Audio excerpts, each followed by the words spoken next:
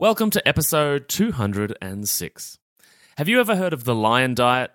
I personally love lions, and I'd have one if it was legal, even with the potential that it would eat me. Anyway, the lion diet. So on this episode, we have a Q&A session, a follow-up conversation to a previous podcast that Marty Kendall, Karen Martell, and myself did recently. That episode went so well, all of the people asked loads of questions, and so we put them into a document and jumped on a Zoom call and threw them around the table. Questions like, does cholesterol affect insulin and blood glucose levels? Do I need to track my macros to succeed with data-driven fasting? How can I build a better sexual relationship with my partner? Should everyone avoid gluten? What's going on with menopause and a family history of breast cancer? Should women do ice baths and cold therapy? Is menopause the death sentence that everyone says it is? Will the vaccine affect my weight loss? Dun, dun, dun. And is carnivore the holy grail of weight loss? There's plenty of juicy stuff in this one. So, without further ado, let's get into it. Welcome to the How to Not Get Sick and Die podcast. You've tuned in because you want to start taking your health seriously so you don't, get sick and die. Here we talk all things health, nutrition, and human optimization. Let's jump into it with your host and resident scientist, Maddie Lansdowne. What's up, my healthy friends? Here we are with the dream team. Before we get to the episode, in 2022, it's my mission to coach 300 people to get control of their emotional eating so they can lose weight and actually keep it off without counting calories or eating rabbit food. Fantastic. Welcome to this Answer the Public styled follow-up Q&A episode to the original conversation, which is, for your reference, episode 198. So these two episodes kind of go together. So start here and then go to ep 198, or go to episode 198 and then this episode is all of the follow-up questions. So either way, if you put these two episodes together, it'll melt your brain and you'll feel amazing. Guaranteed. There's plenty of amazing questions in here. You're going to learn loads of stuff. We've had great feedback about it. And so without further ado, here are the fantastic legends of friends of mine, Marty Kendall and Karen Martell. And here we go. Let's get into it. It's happening. Let's do it. Is it recording right now? Oh, yeah. Did it not come up for you? Okay. No, it did not. Hey everybody, welcome back to the podcast. We're already having a really good time for part 2 roundtable. Mainly picking on Maddie. With these two donkeys, Maddie and Marty. Maddie and My Marty. two Australians. So if you haven't, please go back and listen to part 1 of our roundtable, which was so great. It was actually an hour and a half, so it was a longer podcast, but it is so full of incredible information all about dieting and all the new diet trends out there. And we pick them apart and share with you our top advice when it comes to losing weight and keeping it off. So you can check that out. I'm going to link to it in the show notes so you can go back and listen to that first. So today's agenda is we are going to be doing a Q&A. We had a ton of you write in questions for all 3 of us. And they're questions that I think everybody is going to want to hear the answers for, or at least most of them. So be sure to stay tuned up until the end because there's a ton of great questions here. All right. So let's get started. Welcome back. First of all, gentlemen. Hey. Great to be back. Say hello. Yeah, thanks for having us back. In spite of the last episode. In spite of the last episode, I'm still having you back. No, I was thinking actually today, guys, I was like, I'm going to have to think up another topic that we could do yet another roundtable down the road on, because I don't want this to end. I like having you guys on my podcast and doing this little roundtable discussion. It's great. Yeah, starting the day like this is great. I'd like to do it every day. Yeah, I'm ending the day. So there we go. All right. So our first question goes out to Marty. Does cholesterol levels correlate with insulin and blood glucose levels? If yes, why? What is the physiological explanation? If not, again, why? Says Yuri. Yeah, massive deep dive to start the show. Actually had a bit of a chat with Sean Baker about this the other day, and which was interesting. But I just said, "Hey, I'm just a dumb engineer. I don't understand all the latest controversy between Peter Attia and Dave Feldman about the minutiae of cholesterol. It can get really murky really quickly. But as a dumb engineer, I understand that too much fat and carbs at the same time without enough protein in the diet leads to overeating. So tick one, most people accept that. And a similar sort of thing we see in the body, that if you've got a ton of glucose in your blood and fat in your blood and not enough protein in your body, i.e. muscle, it leads to metabolic dysregulation and excess energy, which leads to excess insulin, really just to hold all that energy stored in the body from flowing out into your bloodstream. So your insulin rises as a response to the amount of energy you've got in your body stored as fat predominantly, but also elevated glucose. So really where we get into trouble is, when we've got excess glucose and excess cholesterol, excess LDL cholesterol, which becomes oxidized, and that seems to be the symptom of, bad cholesterol and poor metabolic health. So really cholesterol is not to be feared from healthy foods that contain it. Body makes most of the cholesterol. But if you've got a high level of both glucose and fat in your body and in your blood, you're going to have elevated insulin trying to hold that back. So that's how I see it all working together. So I suppose the solution to that is to prioritize protein and nutrients, which leads to, reduced appetite and reduced overall body fat levels. I had a lady today, and I was trying to explain, is this interesting that this would come up, is what I see. I do a lot of lab reports, right? So I go through people's labs with them all day long. And I've definitely seen a bit of a trend, which is, of course, when there's high blood glucose or high insulin, that they will have high cholesterol a lot of the time as well. Another thing could go with that is high liver enzymes. Yep. And then you're looking at this, from a metabolic standpoint, going, yeah, you've got some metabolic issues here. And these things definitely seem to go together a lot of the time. Yep. But when I see that it's not from, like, if the blood glucose is fine, the hemoglobin A1C is fine, the insulin's fine, but cholesterol is high, LDL is high, then I'll start to look at hormones from there. Like, I'll look to see what their thyroid's doing, how much estrogen do they have, because that can raise cholesterol in a negative way, which I think is interesting. Yeah. Just a little side note. Tend to have low glucose but more elevated blood fats, cholesterol, which often isn't something to be too concerned about if you've also got low glucose at the same time. But I don't think you should compete for the highest cholesterol score on the planet. I don't think that's the best thing to do either. So, but more elevated fat in your blood, if you're mainly fueling off fat rather than glucose, isn't necessarily a bad thing. And I suppose all the blood tests to identify what is normal are based on people who are eating a higher carb diet. So that's where a lot of people on a low carb diet get wound around the axle over cholesterol and really confused, and it's really controversial. Mm-hmm. Mm-hmm. I was going to say as well, I think it's really easy in the nutrition world and, the entire medical world to really pigeonhole a particular topic.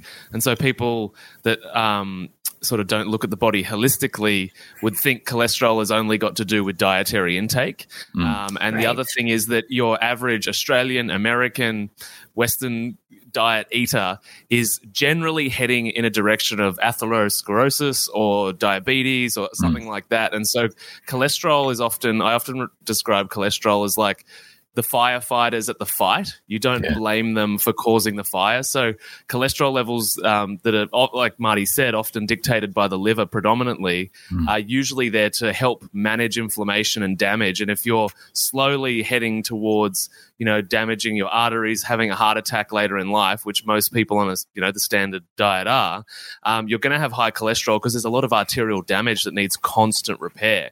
So you can do whatever you like with your diet. Your liver's going to keep pumping it out until you start feeding your body a diet that actually lowers the inflammation and starts healing like the calcification in your arteries, for instance.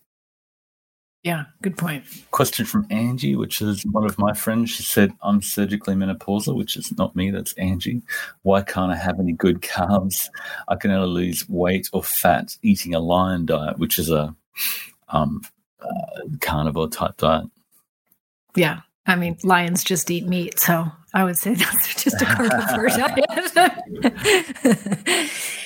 Angie, as you age and you go into menopause, because you lose your hormones, specifically estrogen and progesterone, you become more insulin resistant.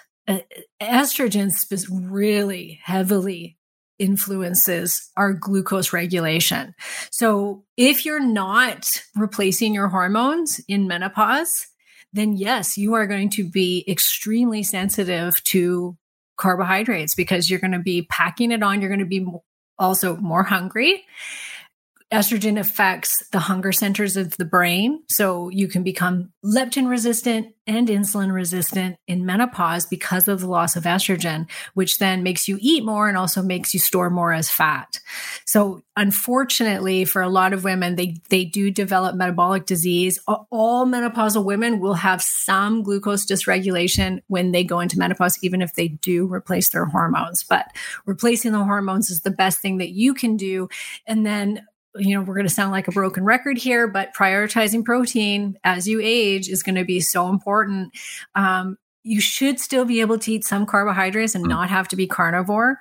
I see a lot of women that can maintain their weight. Maybe they've put on a few pounds as they've aged, but as long as they're still eating well, they're still eating that low inflammatory diet, whether it be paleo, keto, carnivore with some fruit or something like that, that can usually be tolerated and they won't continue to gain weight. Some do. And in that case, then you have to look outside the box and start looking for either HRT or a really strict diet. I suppose the problem with swinging to a zero carb diet is that can end up with excess fat intake because you end up eating the yummier, tastier cuts of protein, which may not give you the enough protein without the energy. So it's not necessarily, in my view, the avoiding all carbs. It's getting enough protein, and it's really hard to overeat the protein without getting excess energy every time you see it. It's like, I can't. How do I get that much protein while dialing back my energy at the same time? And that's the challenges for all of us because we want to get the yummy everything, and when we look at protein sources, we want the yummy versions, and it's not the dry protein powder or the dry tilapia or the egg whites and chicken breast. We just don't default to that, but we don't have to go to that extreme, but moving in that direction will help with satiety and losing body fat. Yeah, and lifting weights, that's the number one thing a menopausal woman can do to help with that insulin resistance and being able to tolerate more carbohydrates is making sure that you're lifting heavy at least 3 to 5 times a week. So you've got more muscle to store that. Yeah, it's a known fact that more muscle you have, more insulin sensitive you're going to be. So, and then your metabolism is going to go up. It's also going to shape your body and make you feel better. So it works on so many different levels, helps with the osteoporosis and all of those things. So it is one of the number one things that every menopausal woman has to do is lift weights. Which is, you don't see Granny in the gym. I did see a powerlifting event recently. I walked in the door to my son's powerlifting event. It was a 65-year-old lady trying to deadlift, and she sort of got dizzy and passed out and fell on a bum. But 5 minutes later, she got up again and lifted that, and it was amazing. I talked to her later. She said, I work in a aged care, and I see these people aging really quickly. And I just say, you need to get up off the chair and do something. And it's so important. It's not a characteristic. You think it's the young bros that are lifting the heavy weights, but it's more important for older people. Well, and speaking about lifting heavy, I think as well there's what I've observed over being around gyms and, working with or living with elite athletes before is that there's potentially a culture for women that you sort of go to the gym and you get on the cross trainer and you just do a heap of cardio and you catch up with your friend. But if you don't actually put your bones and muscles under significant stress when you're moving that weight, then you're not increasing the metabolic demand on those organisms at all, and which is why lifting heavy to the point that you actually struggle to move it. Obviously, you don't want to injure yourself, but there's got to be some strenuous activities so that you actually increase the requirement in those muscles for protein and for glucose, and the same for your bones. Like with women, as we age, I'm not a woman, but as women age, like osteoporosis in the Western world is huge, and that all comes down to the amount of weight that you put on those bones, because it means the demand for calcium is in the bones and not in the blood. So there's so many reasons to lift heavy. Yeah. And a lot of women are very intimidated by it. And if that's you got to then look for a personal trainer, pay out of pocket to have somebody that's going to teach you how to properly lift so that you're comfortable going and do it. I'll tell my clients, go and join a group then, so that you're following somebody, you're in a group. There's lots of weightlifting group classes now. It's not just fitness and aerobics. So go in, even at the YMCA. You guys maybe don't have YMCA. Do you have YMCA in Australia? Oh, okay, great. Yeah. So the YMCA has weightlifting group classes. So if that's, that's a great place to start. That's affordable and everybody can do it. And there's always a wide range of people at the YMCA. So yeah, I think that's great. Okay, so I have a question for any one of us, really, because it's really, so maybe, okay, Maddie, you tell me what you think first. How to help the rise in the morning blood glucose from a cortisol release, which I don't know if Jennifer really knows if it's because of cortisol, but that whole morning phenomenon. The dawn phenomenon? It's the dawn phenomenon. Yeah. Let's talk about that. What do you think that is? Well, that helps us get out of bed. If we don't have the dawn phenomenon at all, you'll never wake up. Well, you might wake up, but you'll just lay there and think, you fall on the floor. What's the point of life? Yeah, you'll just flop out of bed and you won't have much to do. So it's like that conversation about hormetic stress, right? Is that a little bit like cortisol has a function, and it's kind of like the low carb or no carb world has vilified insulin, right? Like insulin's terrible, keep it as low as possible. It's a hormone that's been in the body since the dawn of time, and we need it and it's useful.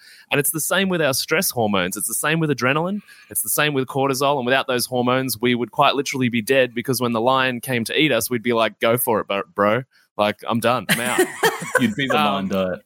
Or the lion's diet. Yeah, you would be. Yes, exactly. So we want that spike in the morning because we need energy to physically get out of bed to start the day, and to start, the brain functioning, ticking over. So it's something we want to happen, and that spike in the morning is definitely of utility to kick things off. Mm-hmm. Yeah, and if it's cortisol being the cause of it, once again, that's a good thing. We want cortisol to go up in the morning. That should be when it's highest, and when cortisol goes up, blood glucose goes up. Yeah. If it is over, which happens to a lot of people where their morning blood glucose shows that they are type 2 diabetic or insulin resistant, then is that a problem, Marty? It's just a symptom of being insulin resistant or having metabolic syndrome, which all comes back to... But what if it comes down? It's just normal. And the way to manage it is A, manage stress, B, reduce how much fat you're eating late at night, or move your last meal a little bit earlier, because if you ate earlier, you won't have as much energy floating around your bloodstream. And often we see people who, if you eat a lot of carbs at night, you'll get an insulin response, which will, your glucose will go up and then it'll come back down. But if you eat a lot of fat, basically the glucose and energy from fat backs up in your system, so you see a higher weight in glucose. And really just it's a function of insulin resistance, which is due to energy toxicity in your body. So again, we're going to sound like a broken record, but prioritizing exercise, prioritizing protein, managing your body composition, that will bring your weight in glucose down as well as your body fat comes down. In our data-driven fasting challenges, we encourage people when the glucose is high in the morning, hey, I'm hungry, but my glucose is high. You've got plenty of glucose in your bloodstream. You've got plenty of fat in your bloodstream as well, potentially. So at that point, prioritize a higher percentage protein meal earlier in the day. You'll feel satiated, your blood sugar will drop, and you'll be able to eat again sooner. Great. Yeah. Yeah. I think just in general, it's not something to worry about if it's coming back down. Yeah. Hey, like as long as it's returning to baseline quite quickly, like I'll have that sometimes happen where it goes high in the morning, but then within a few hours, it's coming right back down to normal again, back in fours. Yeah, that's great. Yeah. So, yeah. Okay. All right. Great. So, Marty, do I have to dial in macros to have success with data-driven fasting? This one's from Teresa. Yeah. No, not really. What we do in data-driven fasting is just teach people when to eat based on their blood sugars, but they quickly find that different foods leave their blood sugars elevated for longer. Most people worry about how much their blood sugar goes up, but in data-driven fasting, you use your glucose as a fuel gauge to guide when you're going to eat again. So you quickly learn that the fish and chips or the pie or the cookies and, those things that you just keep on eating and don't stop once you start, they're the ones that you eat more of and raise your glucose and insulin for longer. So it means you can't eat again as quickly. Sorry about that.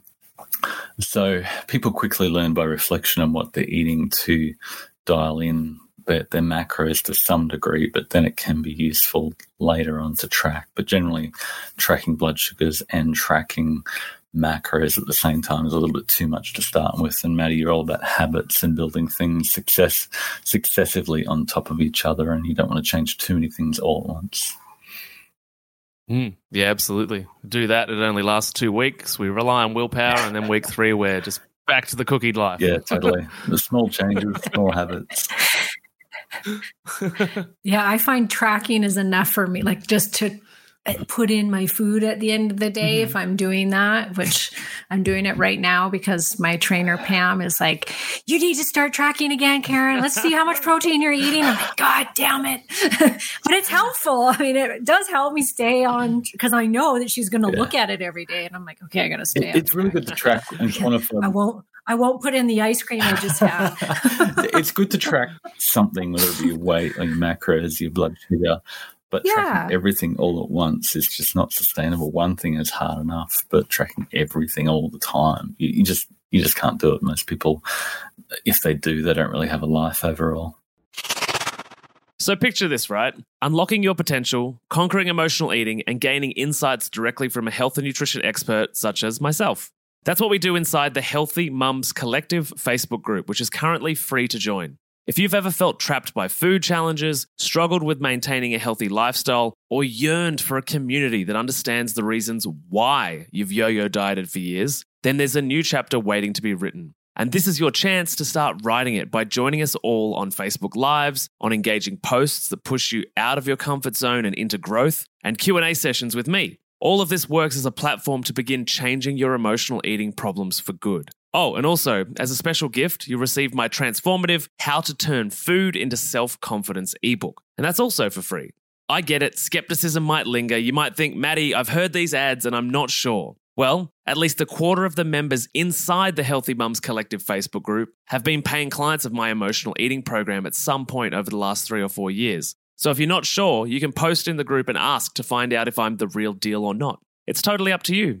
To join us in the free Healthy Mums Collective and to end your emotional eating and feel good in your own skin and begin that journey, pop down to the show notes below, click the link and breeze through 3 simple entry questions. Join today and let's embark on a journey of growth and empowerment. The link is in the show notes below. Well, and Karen just brought up a really important thing there, even though you were joking, is the healthy user bias. Is that like people are excited to put in their data and their numbers and record when they're proud of themselves. because they want to, like, we've all got a little kid inside of us that wants approval and wants to be rewarded. And when we're not so good, we don't tell the whole story all of the time, right? Because we're embarrassed, we're ashamed.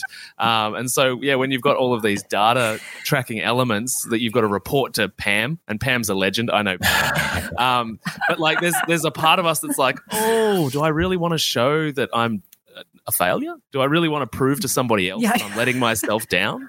You know, and that could be a really tricky rabbit hole that can start a bit of a spiral downwards. Yeah, been crunching the numbers from our data-driven fasting stuff over the last couple of weeks, and people seem to lose weight during the week and then overeat on the weekend. I think then on Monday and Tuesday they look at their glucose and look at their weight, and they might be tracking their macros, and they go, oh yeah, Monday looked really bad and gained weight, and Tuesday I know it's going to be bad again, so I won't actually track, and that's sort of when they fall off. So I think just finding a consistency throughout the week where you're reasonably good, but not trying to be really, really good all the time, because then if you're really, really, really good all the time, you can't continue that, and you have to eventually let loose, and people overdo it on the weekend and undo everything they've done, and then they can't fess up to the macro tracking or the weight or the blood glucose and go, I don't want to see that, I'm just not going to track. And as soon as they do it once or twice, they give up. It's just human nature. So don't try too hard, just manage one thing at a time. That's funny because I never put myself on the weekend because I've just done it for like a week. So I did every day of the weekday, and then it just disappeared. Pam's like, Karen, why aren't you tracking? Let's get back on. I'm like, yeah, there's no point in tracking, Pam, when I just ate a bunch of ice cream on the weekend and went out for dinner. And yes, so I am bad for that. But I did tell her, I did say, I probably won't track on the weekends because no one wants to see that. I don't tend to really stay on task on the weekends. But the interesting thing is I'm a big believer in 80-20. Well, the 80-20 is totally okay. The problem is that a lot of people do the 20, and we're not, like Marty said, we all get to a point where we need to let loose, right? But it's when people go on a diet, go on a change, start a program, and they get to the end of that program or even halfway through, and they blame the tools for the lack of outcome. And it's like, if we collected the 20% of data that you let loose every week, we'd be able to explain the outcome and why this isn't working for you. Because it's not that it doesn't work for you; it's that you're being biased about the way you collect your information and saying, "Well, I was good Monday to Friday for 5 weeks, but there's another 14 days in that 5 weeks." Of data where you potentially overate more calories than you ate in the 5 days. Yeah. And so I think a lot of people blame the tools when they're being ignorant of their own choices, which is, again, human nature, and it's something we've got to figure out and manage. But I think, a lot of people, diets that don't work for people, they do work for a lot of people. We've just got to be totally honest. Yeah. And not, again, not I just have such a hard time with those things where they say, because I get this message every time I go put in my MyFitnessPal what I ate. And then at the end of it, when I say complete diary, it pops up. If you continue on this trajectory, you will lose 10 pounds by June 30th. And I'm like, screw you. That is so not true. If it was that easy, oh my God, I'd be so happy if weight loss was that easy. But for women, it's not. My husband's like, just recently, he's like, I'm going to try and lose some weight. And by the end of the week, his pants were falling off him. I'm like, are you freaking kidding me? He's like, yeah, look, my pants, I can't wear these pants anymore. I've lost 5 pounds in a week from intermittent fasting. That's it. That's all he does. I'm like, oh my gosh, if only it was that easy for me. So I'm not sold on the whole tracking thing yet. I do think it's just a mental thing that can help you to stay healthy eating and stay on track because you're staying accountable to somebody, at least I am. Mm-hmm. And so that just helps me to eat better and be more conscious of what I am putting in my mouth. But by no means I don't find that it helps me to actually lose and it's weight. not really about the tracking the calories and minimizing calories, because eventually you're going to find a way to eat back the calories on the weekend when Karen doesn't track. But if you can keep focused on dialing up the protein and limiting the energy, just pushing that needle a little bit consistently, then you'll eat less because you're more satiated. So back to Karen, what are the general best practices for surgical menopause HRT with a family history of breast cancer and a personal history of PCOS? From Tracy. I got no idea here. Okay. So Tracy, that's a whole episode in and of itself. If you have a history of breast cancer, find out if you've got the genes, like if there's the BRCA gene in your family, find out if you have it so that you know whether or not that is something you need to be concerned about. Breast cancer and HRT is a very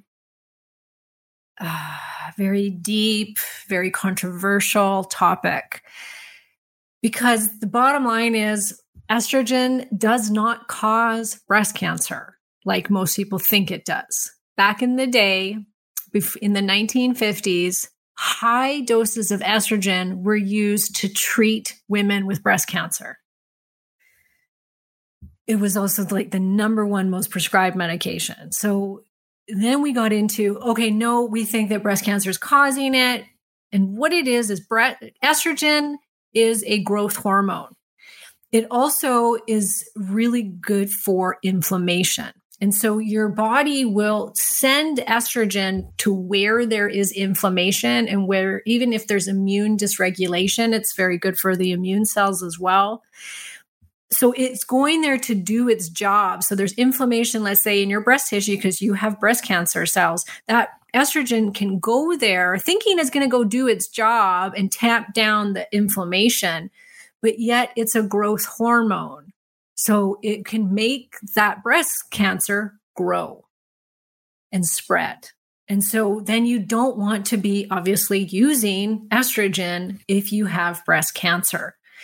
The research shows that women that replace their estrogen have a decreased rate of getting breast cancer. And we tend to see breast cancer happen mostly in menopausal women. We're not seeing women in their 20s getting breast cancer very often. It happens, but not very often. And we have stupid high amounts of estrogen when we are in our 20s. And so if estrogen caused breast cancer, we would see it mostly in young women. But yet we're seeing it in women when they lose their estrogen. And even in the big WHI study, they had two arms of this study. One had one arm of the study, they used progestin, and the other arm, progestin and Premarin. So that is the pregnant horse's urine's estrogen. Okay, so they had Premarin, which is progestin, which is fake progesterone, and then the horse's estrogen. The other arm of the study, they only had women on Premarin, which is the horse's estrogen, not on progestin, because they had no uterus, so they didn't give them progestin. When at the end of that study, they actually stopped it early, but the arm of the study that women were using the progestin had an increased rate of breast cancer. The arm of the study that just used Premarin had a decrease by 30% in breast cancer rates. So it was the progestin, the fake progesterone, that increased it. And guess where progestin is primarily? Birth control pills, which are handed out like candy to every woman that wants it. Women are put on it at 13 years old, and they're told to stay on it for as long as they want. But yet you ask your doctor for estrogen replacement and, oh my gosh, it's going to cause you cancer and don't you dare use it.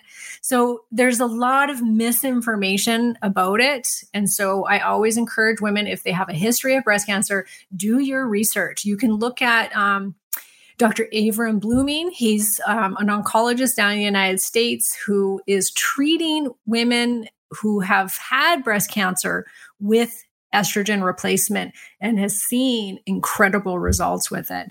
So there's some new information coming out about it. But like I said, if you got breast cancer cells, it can make it grow. So you do have to be careful. And so it's really up to each person, and you need to do your own research on it. When it comes to polycystic ovarian syndrome, That's a metabolic disease. You really have to get to the root of that. HRT can help. A lot of women with PCOS will have low estrogen levels.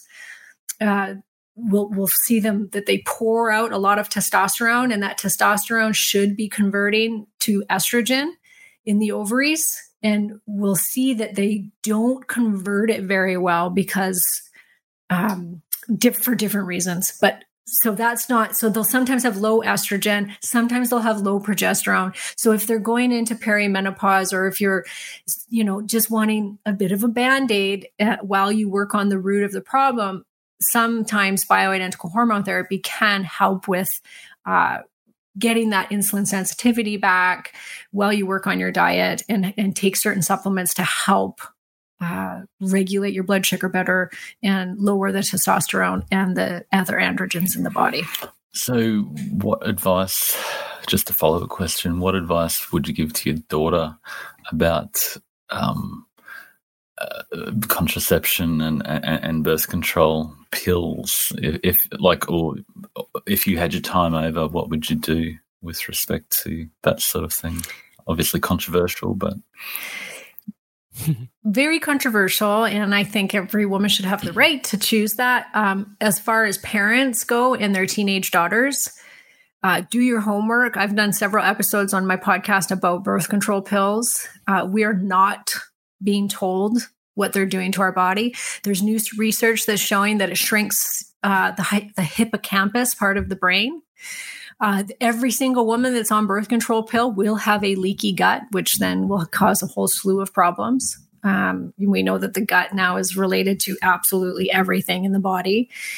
It can increase your risk of breast cancer, heart attack, stroke, make you gain weight. It changes the cortisol levels, changes your reaction to things. It changes so much, and we're not being told any of it. And so to put your daughter on it and shut down her fertility, I personally don't want to do that to my daughter. And I will never, ever put her on it. And I will tell her never to go on it.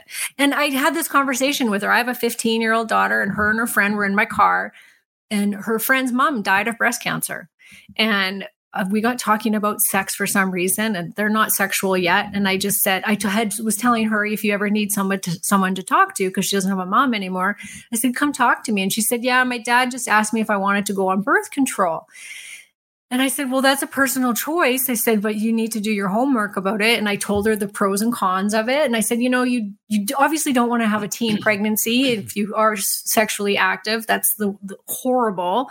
You wouldn't want that. But I said, being on birth control makes a lot of young women think that that's a green light to just go out and have sex and not use protection. And I'm like, even if you were on birth control, you would still want to use protection. You would still want to use a condom because you don't want to get an STD. So I said, in my eyes, it should just be that there is no birth control, because you are at an age where all of these hormones are changing and fluctuating. And this is a very crucial time for brain development and body development. And you're going to come in and shut that down with chemicals. They aren't hormones. Let's be clear. Birth control is not hormones. It is chemicals. So you're going to put that toxic crap in your body. That's not cool. And you know what? What's so funny is they had a birth control for men.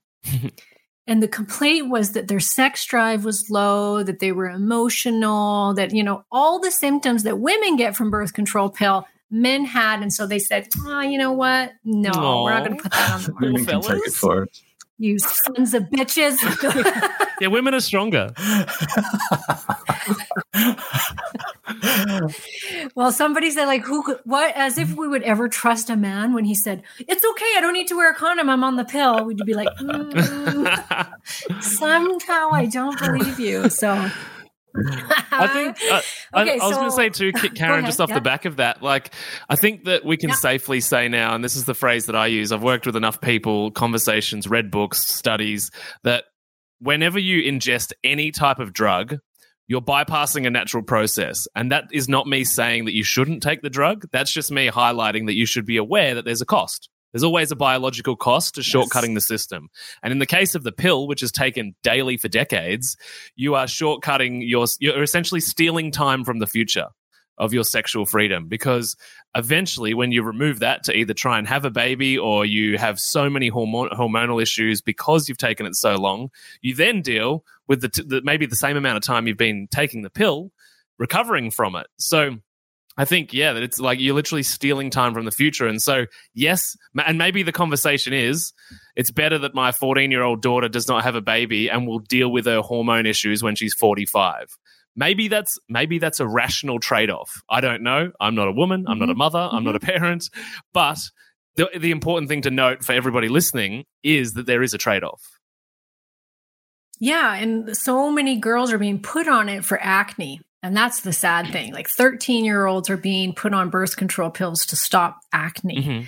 And it's like exactly what you just said. Well, what's the trade-off here? You know, when you could just change their diet, give them some good supplements for the skin, there's lots you can do for teenage acne without having to shut down their fertility and increase their risk of heart attack and stroke and breast cancer and infertility, because infertility is going up. And I think that's part of the reason is the overuse of birth control pills. So totally agree. Yeah. Okay. So Maddie, should everyone avoid gluten?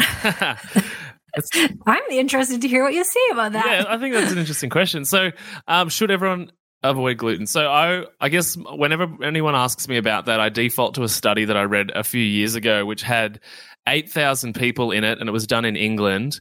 And they found that 96% of people had an immune response to the gluten molecule or the gliadin protein. However, only 8% of the group had a detectable symptom that they themselves were able to report. So for me, based on that, I mean, gluten's down the list of foods that you should probably remove. It's like get rid of the chocolate, get rid of the, like all the different things above that, the pizza, the alcohol, before we get to, is my rye bread, the worst thing in the world? It's probably not. But based on what I've looked at and studied, gluten leads to leaky gut in many people, whether they have a detectable symptom or not. And it does trigger the immune system in most people, some type of immune response, whether you know it's happening or not. And when I talk about that, I usually say to people, your immune system's working all day defending itself from things. And if you knew, then we'd all be just lying on the couch all day, because our immune system would be having symptoms that we're aware of, fighting off everything that's in the air and everything that's in the food. And so it's normal that you shouldn't really know that your immune system is working. But obviously that 8% of people do, and people with celiac disease know that that's happening, and people with sensitivities. So a general broad answer would be, I think it would be beneficial to most people.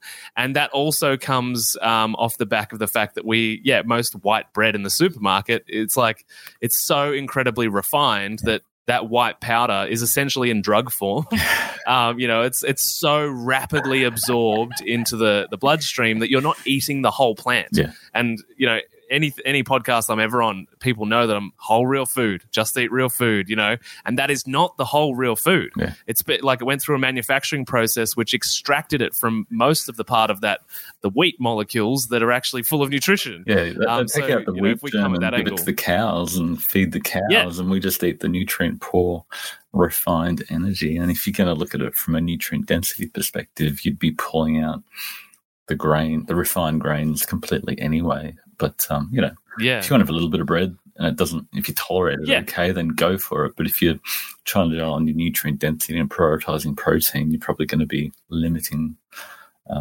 gluten-containing foods anyway. Yeah, I agree. It should be a sometimes food. And if you're totally okay without it, probably better off. But obviously that's a general. What do you both think?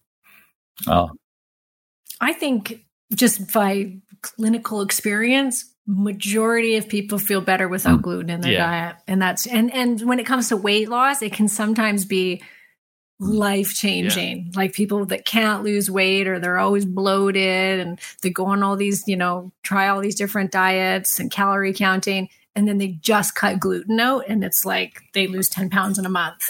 So I do see it being extremely powerful, and I don't think very many of us can get away with eating it if you anymore. believe you're gluten intolerant, you'll probably be better off because you'll eliminate a lot of the crappiest foods in the supermarket. So if you want to believe you're gluten intolerant, that's great. But like Maddie said, only a small fraction of people are actually symptomatically gluten intolerant, including most the other thing family. I'd tack on to the end of this conversation is for people not to fall to the illusion that things labeled gluten-free are healthy. Just in the same way, if something's, advertising and marketing is designed to sell you, not to create health. It's the same with plant-based marketing, vegan marketing, and the same with gluten-free. And and so many people that, it's kind of like a fashion statement, like, oh, I'm gluten-free. And you ask them why, and they don't know because it's what all my friends at brunch are doing. And they'll be like, I'll have that gluten-free cake and the gluten-free cookies and my gluten-free bread. And it's like, yeah, exactly. So not as good. So all right, Karen. Back to a hormone question from Kathy. So in reference to changing hormones for women to match your other half, and I'm presuming her other half is a male partner, to build a better relationship sexually, is there a negative result of tweaking hormones or doing any of these adjustments versus letting the body's hormones adjust naturally on their own? Okay, so I think she's asking, like, can we should we tweak them to match our partner or not?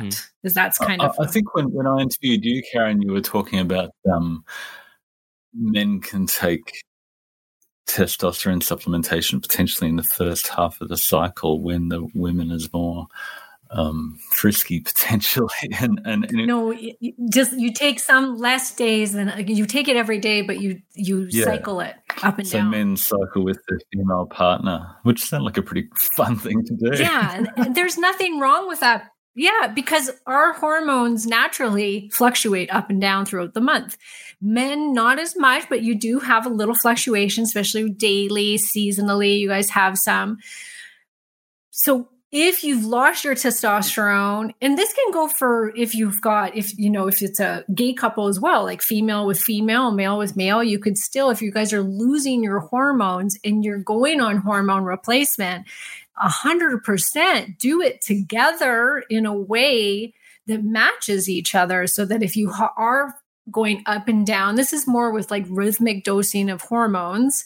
So a lot of people will just do static hormone dosing when they get into menopause, which means the same dose every day.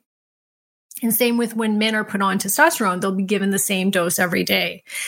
And a lot of the clinical experience shows that men do better with testosterone when it is cycled up and down, because they tend to get receptor fatigue, which means that they don't get the benefits from that testosterone replacement like they used to get. So men will feel really good when they first started. They'll feel on top of the world for like 1 to 3 months.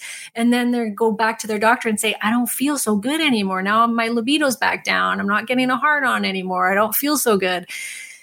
So if you cycle it, and so there'd be days or weeks where it's lower and then times when it's higher, and you can do this to coincide with your partner if she's also on a rhythmic dose and she's changing her dosage. You could do it in a way where you're both having a peak of testosterone, and for women, estrogen, which would make you want to have more sex during that time. So you could do a week of increasing the estrogen and testosterone for women and increasing testosterone for women. For men. The center of the cycle, day 14, where they ovulate. The center of the cycle, yes. Day 12 is when we have an estrogen and testosterone peak, because that makes us go out and want to have sex right before we ovulate. And so you can mimic that, but you have to find a practitioner that's open to that. I got this information from hormone doctors who are treating people this way. And so absolutely you can, which makes it a lot more fun. Like my husband and I have talked about it. And I said, when it comes time for you to get on testosterone, we're going to do this. Like we're going to have to plan for us to have this peak, just a week of good times. And then we can settle back down again, just like we used, just like how we are when we're cyclical. So yeah, I think it's great to do. There's a book recommendation that comes to mind just on the back of that, is that there's There's a few couples in the world, and they're not common, but that just have an amazing sex life forever, just because of whatever reason. But there's a lot of psychology that comes into sex especially in long-term relationships. And there's a phenomenal book I want to recommend that all men and all women should read. It's mainly geared to women, but the reason men should read it is because if they understand their female partners, everybody's life will be better. And it's called "Come As You Are," and it's by sex researcher Emily Nagoski. Highly recommend. I've read it a couple of times. It's phenomenal. Cool. Great. Fun. Writing it down. Karen, and is cum spelled C-U-M? I'm guessing. Is it? Karen, come on. Well, I would think it would be. No, this is scientific sexual research. Oh, okay. Get your mind out of the gutter. It should. They should have. They would have sold more copies. Karen's obviously cycling her testosterone this week.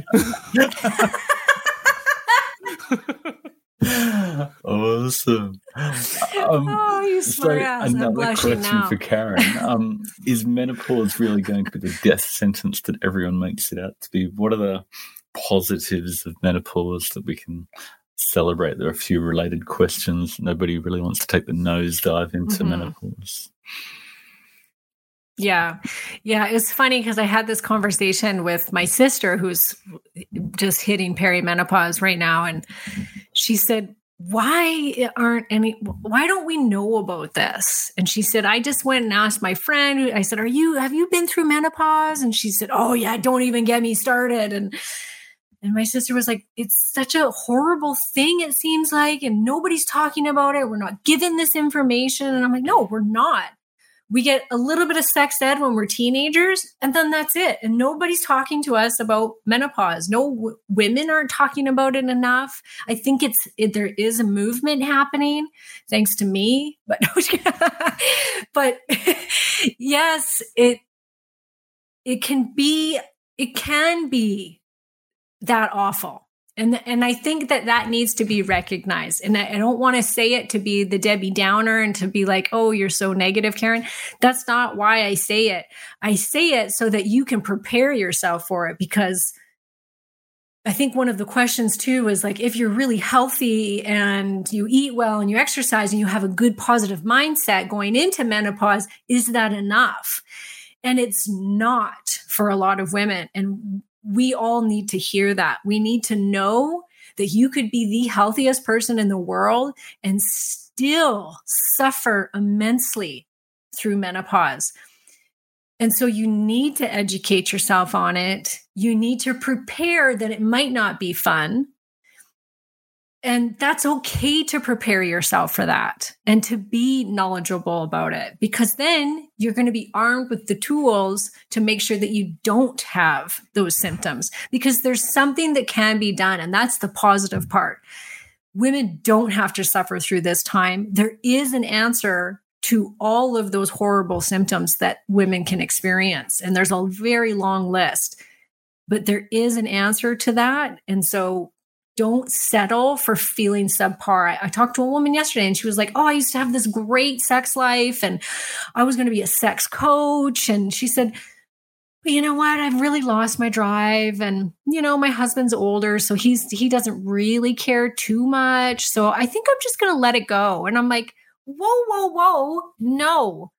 One, sex can make you feel vital, like full of vitality, and helps you connect with your partner and young and fun. And it does so many amazing things for oxytocin in our brain and our body. And it should still be a part of your life if you so choose it to be. And because you've gone into menopause shouldn't mean that your libido has to go. I talked to another woman today who said, I haven't had sex with my partner in 2 years because it hurts so badly. And I was like, no, you don't have to put up with that. There is a solution. You just have to find it. And that's what I coach women on, is like, okay, here's what you can do. And so it's a lot of trial and error, but there is a solution for each of us. And when you get that solution and you can feel good and feel vital and you feel youthful, then this time of your life can be the best time of your life. It is when you really come into your own, when you are no longer taking care of little children. Typically, I know there's still some women that do, but typically you don't have little kids. You know, you're just about you for the first time in your life and what you want. And there's a reason why they call us wise women when we're in menopause, because you can become a lot more wise and just rooted and know what you want and what you don't want. And it can just be, honestly, the best time. I've never been happier as I am right now with my life. So it can be amazing. I suppose to prepare for menopause, though, having good body composition, having a diet dialed in, and as we say, lifting weights, eating protein, etc., that will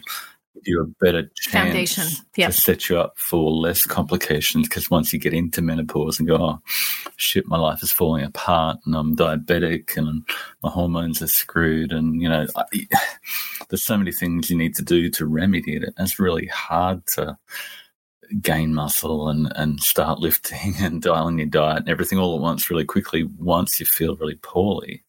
So if you can preemptively do it in the 10 years or 20 or 30 or 40 years leading up to that, you're going to be in a much better place, correct?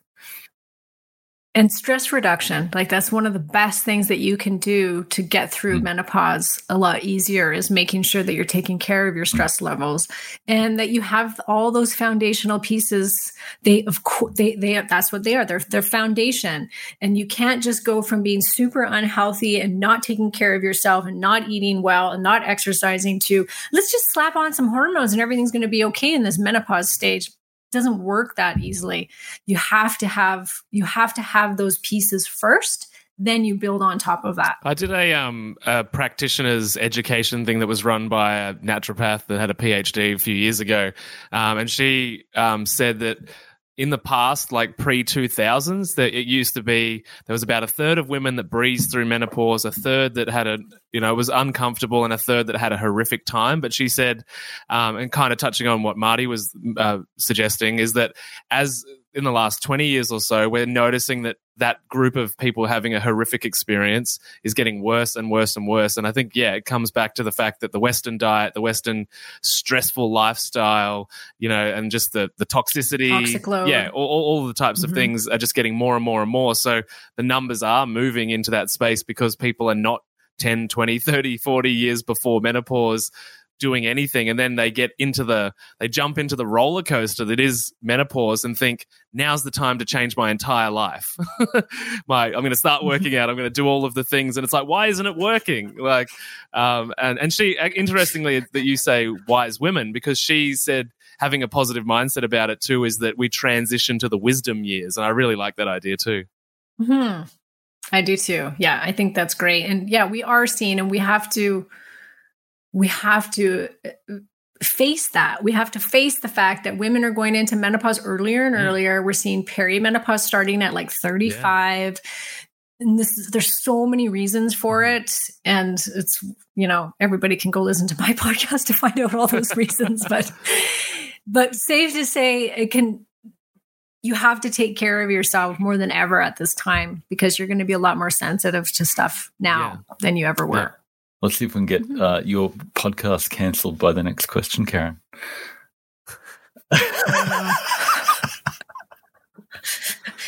Because I'm asking Maddie that question, you mean? That's my segue. Maddie, will the vaccine affect my weight loss?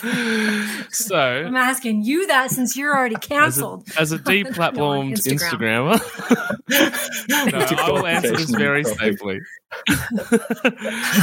I think that's a good question, and I would refer to the answer that I said before about the pill, which is that every time we try and cheat nature, we pay a biological cost. It doesn't matter what kind of drug it is. Ibuprofen, the pill, vaccines, whatever it is. We're introducing something into the system which was not naturally there. And so for that, there's a cost usually, right? There's a biological cost. And so all I would say is that if we're increasing the inflammation of the system, one of the barriers to losing weight for many people is low-grade, acute, long-term inflammation.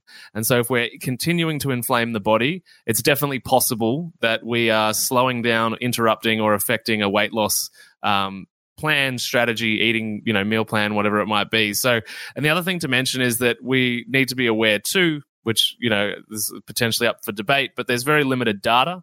And I'm yet to ever see a research study that connects weight loss diets and vaccines. So, we can presume that adding this into the system is increasing inflammation. And again, it comes back to that, is this a good trade-off? It's like, is having a vaccine and protecting myself from whatever it's protecting me from versus going on my weight loss diet, is that a good trade-off that I would prefer not to die tomorrow and I'd rather have challenges with my weight loss journey for the next 25 years? Maybe that's an okay, trade-off. So I think limited research, but we can safely assume that something may be happening, but we don't know. There's just not enough information. Yeah, we know 150% that there is some effect from the vaccine on the ovaries. 100%. Yeah. They've actually given Johns Hopkins Medical Center $1 million to research this. So you can look this up. It's not conspiracy. Women's periods have stopped, or they have gotten their periods back if they're in menopause. We know that the spike protein will settle in the ovaries, so it can cause hormone issues. To what extent, we don't know yet. I don't know if we'll ever know. So for some people, that because of that, in a roundabout way, could hamper your ability to lose weight, or could make you gain weight because it could be affecting the hormonal system. But I have no proof of that. Yeah. And we probably never will, because as if, no. They will release that kind of information that, it's not being helpful in some kind of way. So, yeah, can't comment because don't know and not going to share my theories. Yeah. Because I like Karen's podcast and I want it to stay. Thanks, Maddie. All right. I got a question for Marty. Marty, is the carnivore the holy grail of weight loss? So picture this, right? Unlocking your potential, conquering emotional eating, and gaining insights directly from a health and nutrition expert such as myself.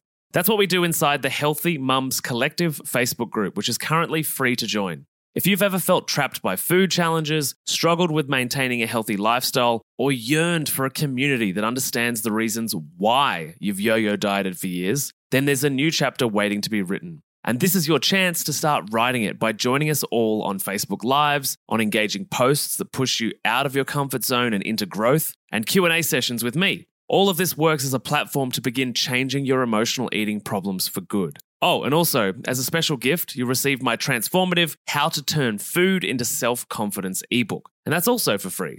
I get it, skepticism might linger. You might think, Maddie, I've heard these ads and I'm not sure. Well, at least a quarter of the members inside the Healthy Mums Collective Facebook group have been paying clients of my emotional eating program at some point over the last 3 or 4 years. So if you're not sure, you can post in the group and ask to find out if I'm the real deal or not. It's totally up to you.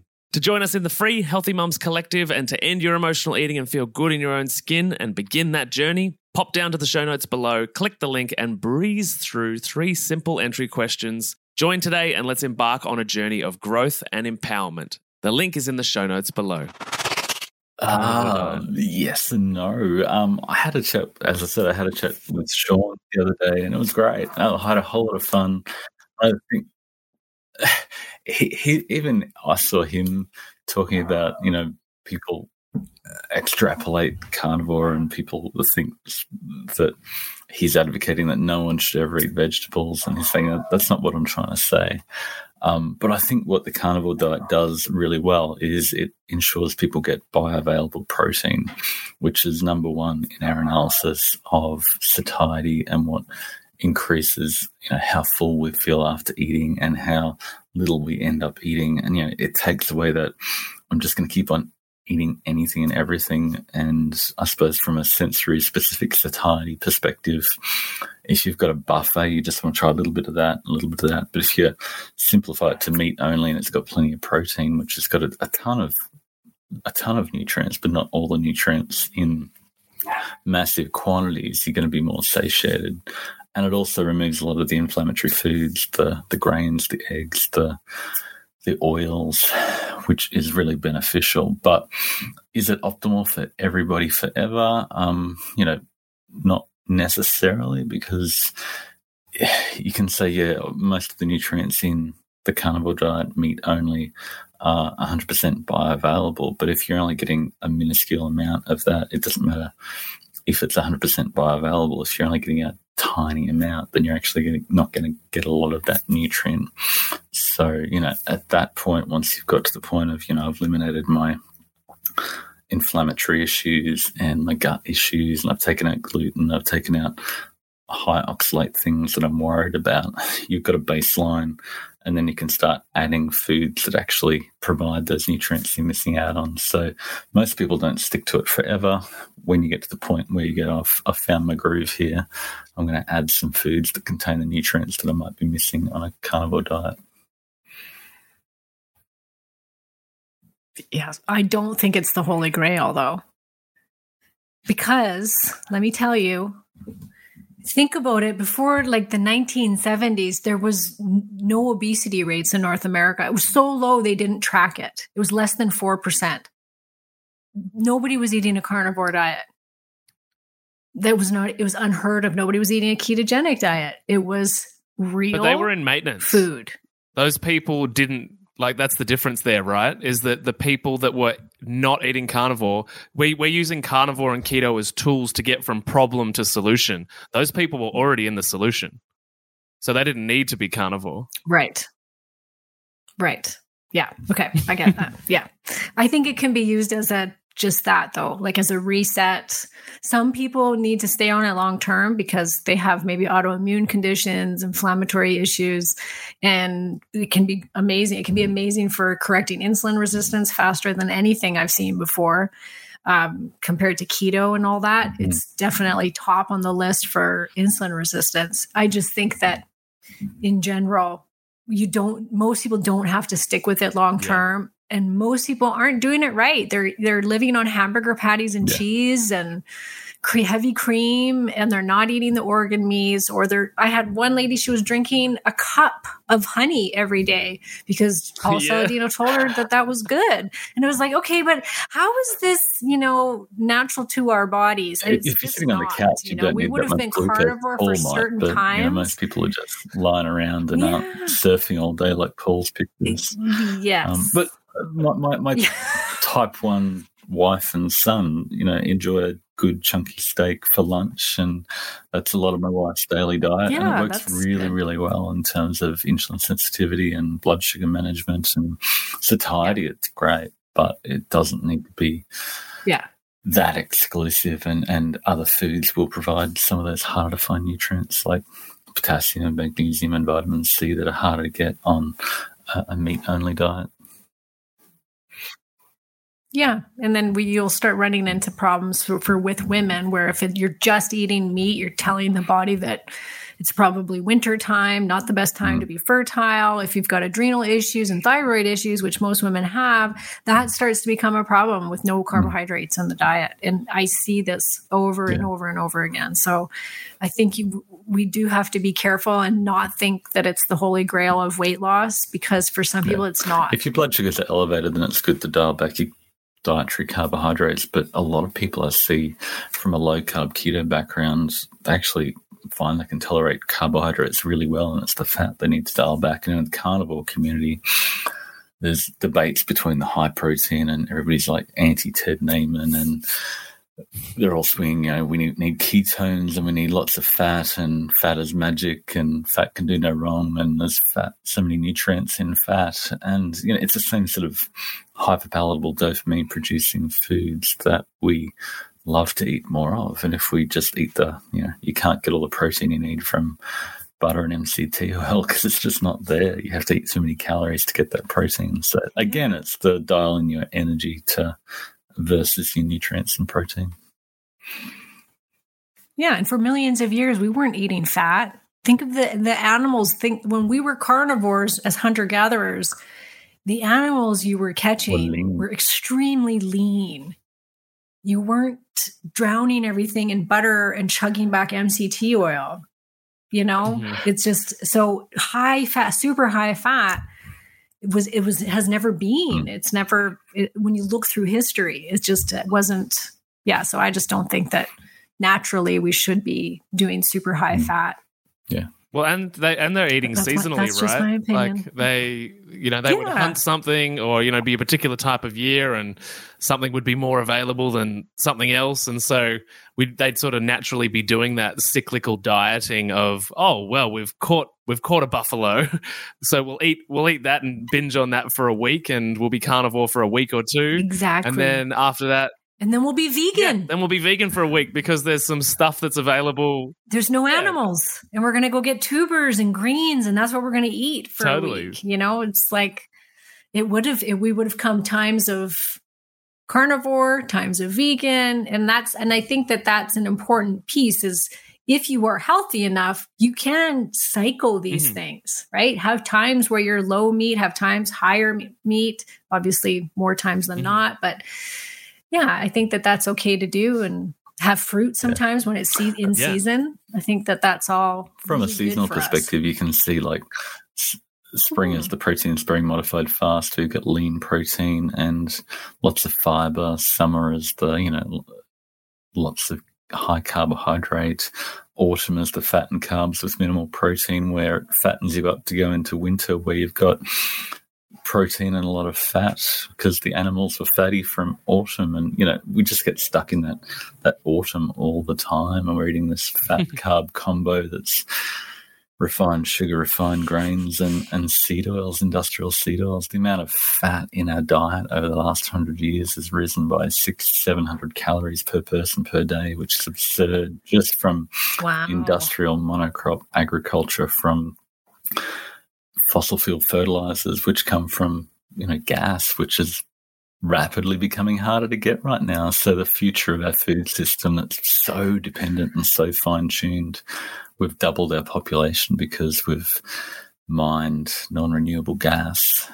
Half the population wouldn't be here if it wasn't for fossil fuel-based fertilizers, and they really doubled in price over the last 12 months. So it's going to be interesting times to see how that affects how we eat and how we grow food over the next couple of years. Wow, yeah. Watch this space. Yeah, no kidding. Absolutely, yeah. I mean, here in Melbourne at least, $16 for a lettuce. It's absurd. Oh, what? Yeah. Oh, my gosh. Yeah. It's pretty crazy at the moment. Holy. People are walking around Coles with lettuce per tonne written on their little grocery bags with a lettuce in it because it's so damn expensive. Yeah. I think we've got the next question. So, Maddie, cold immersion for women, pros or cons? Oh, yeah. Yeah, sure. Well, I mean, it's a really good dopamine swap out, which, like, we're all dopamine addicted to all sorts of different things. And we've talked about that before, probably on both of your podcasts, but it's a really good supplement for like a healthy, natural way to get a huge dopamine hit, which is really useful, which can buy you time for productivity or focus or, anything like that in the hours after you do some cold therapy, which is really useful from a psychology perspective. But I mean, if we're talking about women specifically, I mean, it's similar to men in the sense that helps you upregulate that brown fat caloric expenditure, so you can burn a little bit more fat. Helps with blood sugar regulation. Adenopectin goes up, which helps with that glucose regulation as well. It can reduce inflammation. Post-recovery workouts are usually easier, which is why we see athletes jump into ice baths after they play or perform.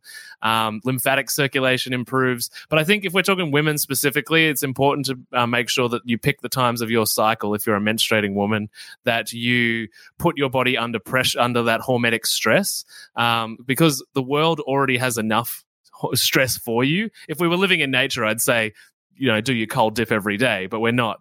And we've got all sorts of different things going on. So I would probably lean towards like weeks 1 and 3 are probably the weeks that you would be more likely to do those, more stressful things. And it is a hormetic stress, which means a good stress, but it still adds to the stress pile, if you like. So 1 and 3 for women is the weeks that I would do it for menstruating women. But yeah, I think it's useful. It's beneficial. I think, lots of people get lots of good things out of it. It sort of reminds your body what nature feels like, because we used to wake up and shower and clean in cold water, and it's only in the last 100 years that that's changed. So I think it's got a lot of utility, but again, if you've got a super stressful life, your hormones are all out of whack, definitely don't do them on when you need to be relaxing, which is, pre-ovulation, ovulation week, and pre-bleed week, when you're getting your cravings and, things are happening that week. So that's what I would say. Good answer. I like it. Mm-hmm. What do you both find with cold showers, or do you do them? No, I tried. I tried to get into the Wim Hof stuff for a while, but I'm a total wuss when it comes to cold water, so I didn't last very long. Mm-hmm. And then I did a little bit of research around it, and what I found was, like you just said, that it adds to the stress bucket. So if you've got the bucket and you're a typical North American Australian woman, and you're filling your stress bucket up every single day, and you're fasting, and maybe you're doing low carb, and you're exercising like crazy, and you're doing cold plunges, that you're really filling up the stress bucket. Yeah. And it's going to start to overflow, and it's going to cause some damage. So you do have to use it wisely and make sure that you're balancing that out with stuff that's filling up the non-stress bucket.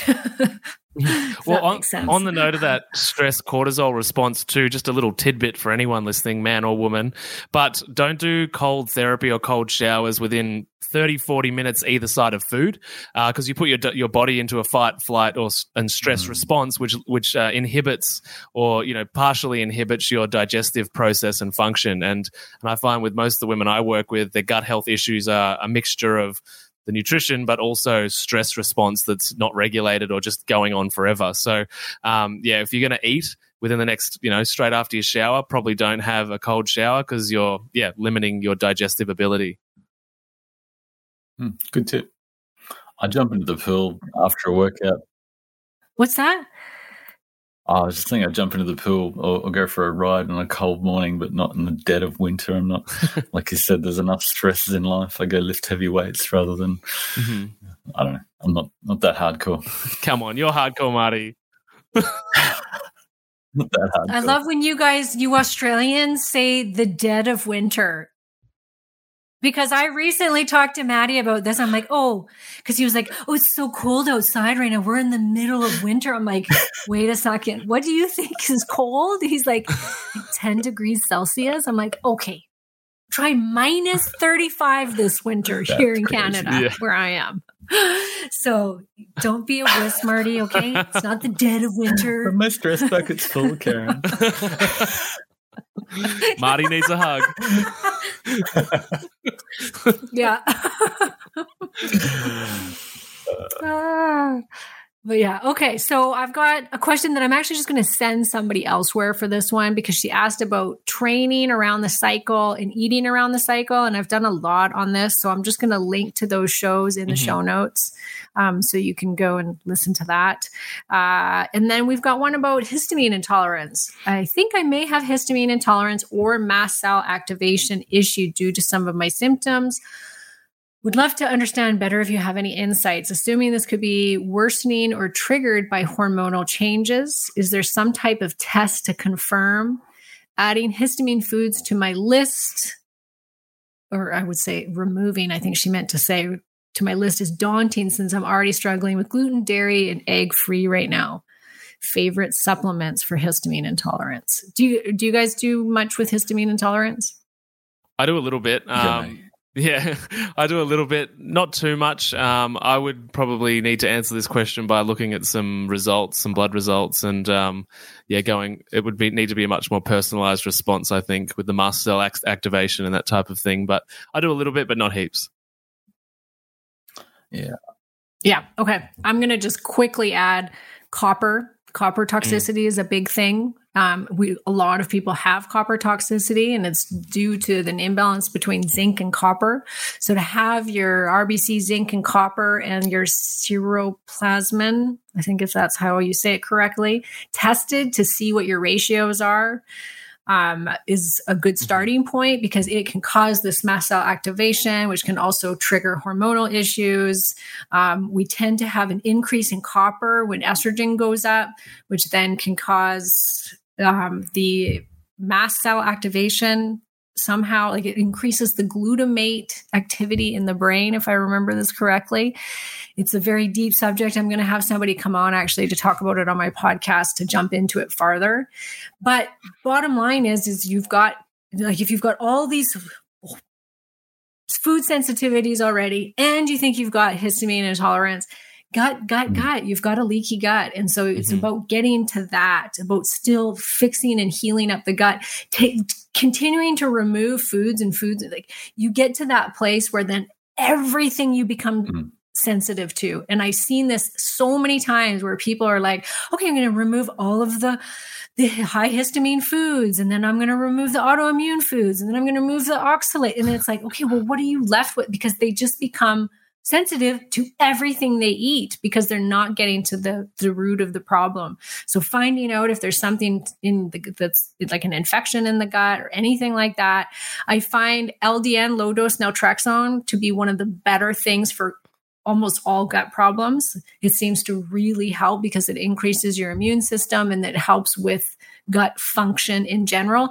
It got rid of my histamine intolerance by taking it. I used to have terrible histamine intolerance, and taking LDN seemed to have fixed it. So check that out. And then one of the better supplements and people to check out is Dr. Ben Lynch, and he's got a product that helps that you can take that will help you to break down the histamine in the gut, and that's in I gotta forget the name of it, but you can check that out, and it's called like HistaEase, I think, and you can get it on Amazon. So that would be my number one, quercetin and vitamin C on top of that. Yeah, I suppose you could go onto a elimination diet, even a carnivore diet, but like you said, Karen, you can get to the point where you've eliminated everything and you then become even more insensitive to anything, which can be problematic. So, yeah, and definitely when we look at low oxalate, low histamine, low FODMAP, you're just removing, you're limiting your dietary choices to the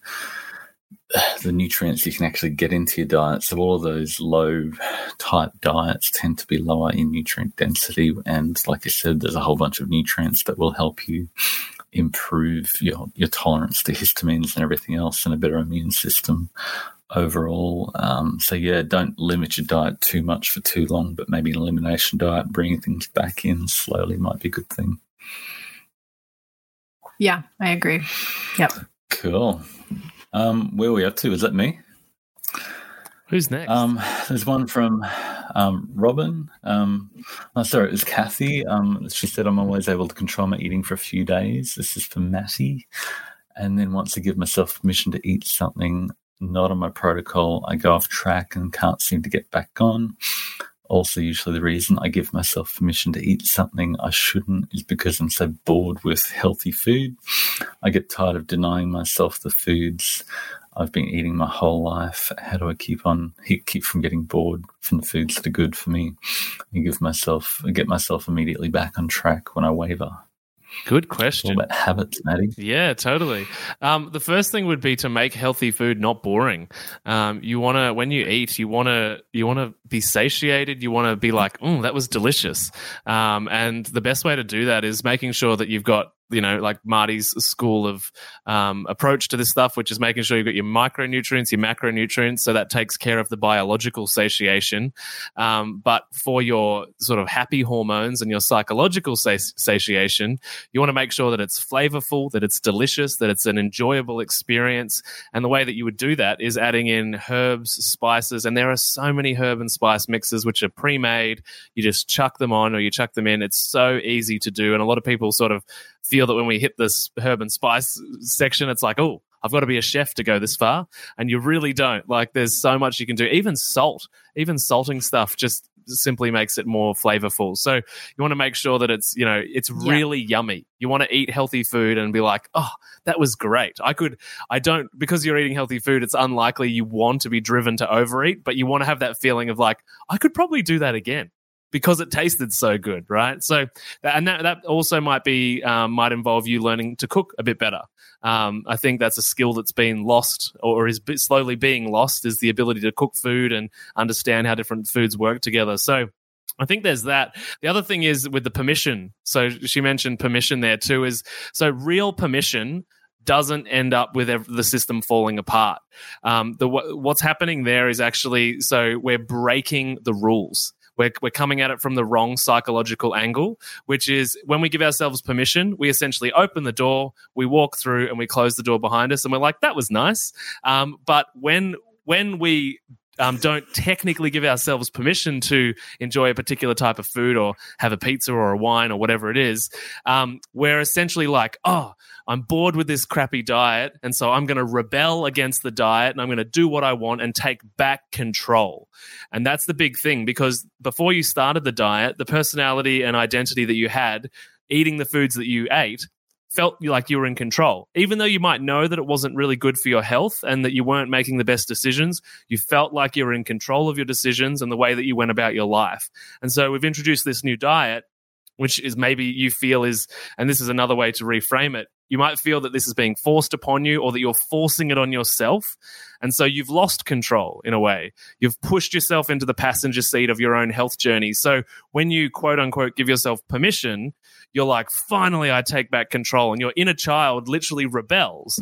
It fights against that. And it says, now we've given ourselves permission. Let's go to town. Let's go crazy and enjoy ourselves, because this is what being in control feels like. And when I'm in control, and all of us have this, I feel safe, secure, and certain. And our reptilian brain loves that because it means we're not going to die.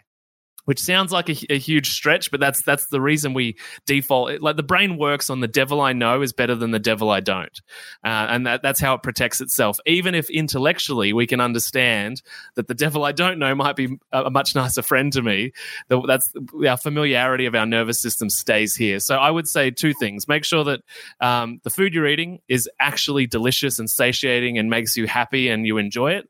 And then the second thing is to work on reframing, giving yourself permission, to make sure that it's real permission, because I talk to a lot of people that say, I give myself permission to have the wine or the chocolate or whatever, and then at 11 p.m. at night, they're lying in bed staring at the ceiling, beating themselves up for the decision they made.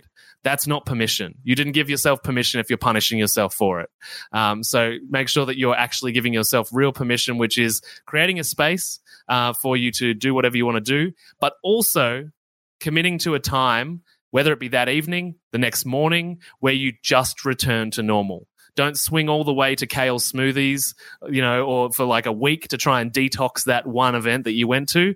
Just go back to what is normal. And when you get there, don't beat yourself up. Just be like, okay, we're back on the bandwagon. Here we go. It's Tuesday. Amazing. I love it all. Yeah, I know. I noticed in that question how many negative words she had, like deny, the permission, bored. And I'm going to go off of this one here too, which was for Maddie, which was, she says, I'm fat. I know I'm fat. I'm beyond excuses. I've watched the hormone videos, the keto carnivore exercise vids. I'm beyond overwhelm. So she says, but I haven't changed my diet. I'm still fat. I'm 195 pounds. Why am I not willing to give up the Japanese food, the rice, the barbecue sauce? Why can't I say goodbye to the fun and pleasure of normal food? Because it's fun and pleasure. I'll try keto for a few weeks, but I cave. I did carnivore. I caved. I get so bored. No excuses. I'm just not choosing wisely. And that damn donut was so good. Maybe I'm just addicted to sugar and need a shrink. Okay, so number one, ladies, I am going to say you start putting that negative crap around your eating, you will never, ever be able to stick to it. Humans are creatures of pleasure, period, end of story. The minute you think you're suffering, you will do what you can to get back over to pleasure, which is for you, eating the donut, eating the Japanese food, because you have it in your head that being healthy is torture, that eating well and exercising is so painful and boring, and you got to stay, and it's restrictive. stop. You have to get excited about it. You have to be like, yes, I love eating so well. Even if you got to fake it till you make it, you do it. But every time you sit down to a super healthy meal, you have to get excited about it. Use some flavors, like Maddie said, put like things like curry dishes where you've got the rich coconut milk and all those flavors. Cinnamon actually like triggers stuff in your brain to make you think you're eating sugar. So it can help boost dopamine, I think. I don't even know if it does that, but it can just make you feel good, like you're eating something sweet. But have those flavors in there. Really enjoy your food and continue to tell yourself over and over again how delicious it is and how excited you are to eat that food. And so you have to make it exciting. You can't just sit down and eat a breast of chicken and broccoli and think, oh, this is so tasty. That's not going to happen. So make it good food, get some recipes. If you can't do that, then get those, like, there's so many of these like food box things that you can get now where it's like they deliver it to your door and you just put it all together. Like, do that if you have to. Get somebody to start cooking you some different dishes, you know, where you can pick up casserole dishes of certain foods, like healthy stuff. But do whatever you have to, but you have to get excited about it. If you think it's that painful and this boring and so hard, yeah. That's never going to change as far as you wanting that food. We all want it. I want it. Maddie wants it. Marty wants it. Like, I love a good donut. Like, do not get me wrong. Yeah, we had a good conversation about donuts. But I don't restrict. We did. It was National Donut Day in Australia. So I am going there next year to be part of that. And I get excited. And whenever we have people over, my brother-in-law comes with this great big box of donuts and I just love it. And it only happens probably once every couple of months, but I'm like, yeah, bring on the donut and I'll eat one. And then like Maddie says, I don't even think about it. I just get back on that health train and know that I love to eat that way because it makes me feel good and I enjoy it. And so I encourage you all to just find what's going to work for you as far as whether it's keto, carnivore. And I had somebody else ask, like, I'm so confused. There's just so much information out there. Find what's going to work for you. Stop looking outside yourself and find what's going to work for you. I mean, I have entire programs around this about finding your perfect diet. And so there is a way to do that. And so you don't have to go, what's the best diet to lose weight?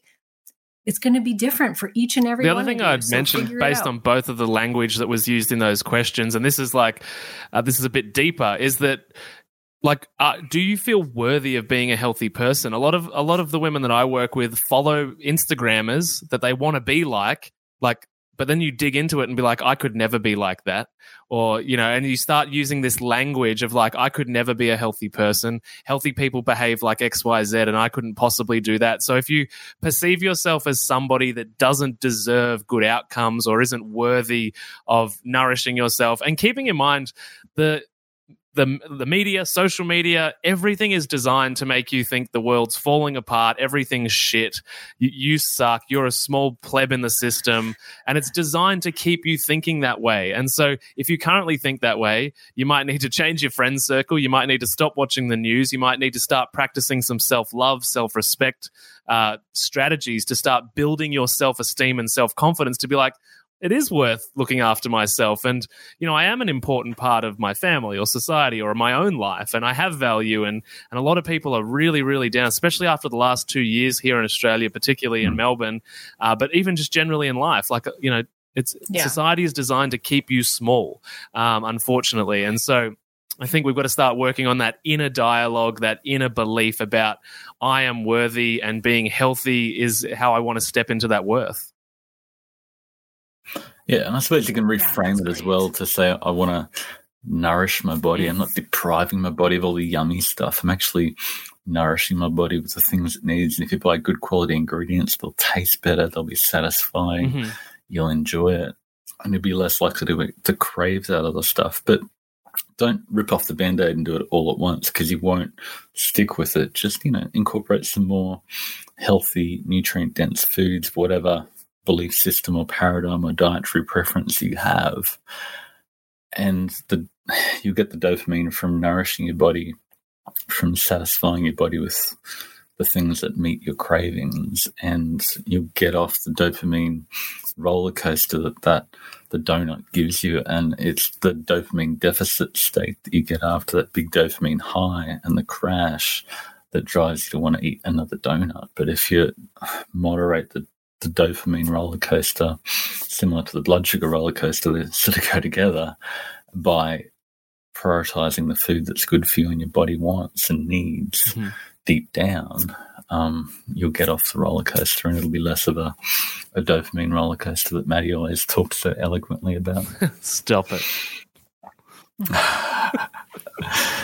I love listening to you, Maddie. And just quickly, I know that we've probably got to wrap up soon, but like, it's just as Marty said there, like, if you focus on what you don't get, that just makes you miserable. Like, of course, you're going to be resentful and angry and want to break the rules of the system because you're like, I don't get this. And we've effectively become a child that's had its rattle taken off it. And it's like, you know what? That's it. I'm going to get pizza. I'm getting wine. I'm going to chocolate. I'm going to overeat the shit out of this food. It's going to be amazing. I'm going to throw a tantrum in the corner. Yeah, totally. So, yeah, I really like that, Marty, of like, yeah, nourishing, and I get to eat all of this amazing food and like feel, you know, experiment with flavors and explore what's possible. It's, yeah, you get more of what you focus on. Yeah. I think is that it, everyone? Is that all the questions? Yeah, pretty much. Pretty much? Pretty much. All right. This was good. That was good. It's good timing. Hour and a half. Yeah, I mean, we each one of those questions could have been an episode all on their own, so pretty good. Absolutely. Yeah, and the three of us could just talk Lots forever. Lots of good stuff in there. Yeah, we really could.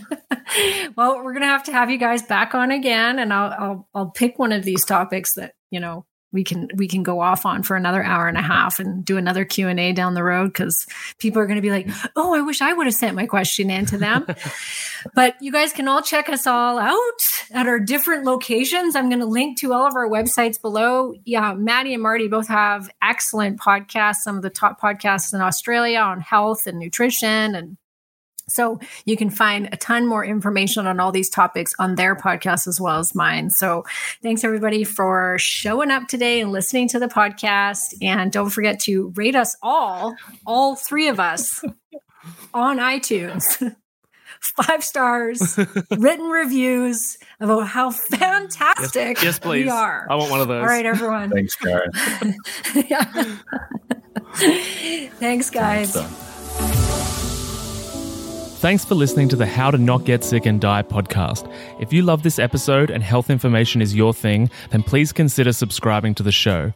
And when you're done, head over to iTunes, Google Podcast, or whichever app you use, and we'd be grateful if you could leave us a 5-star rating and write a review sharing your opinion on the show, as it really helps the podcast grow. Thanks so much, and I'll see you on the next episode.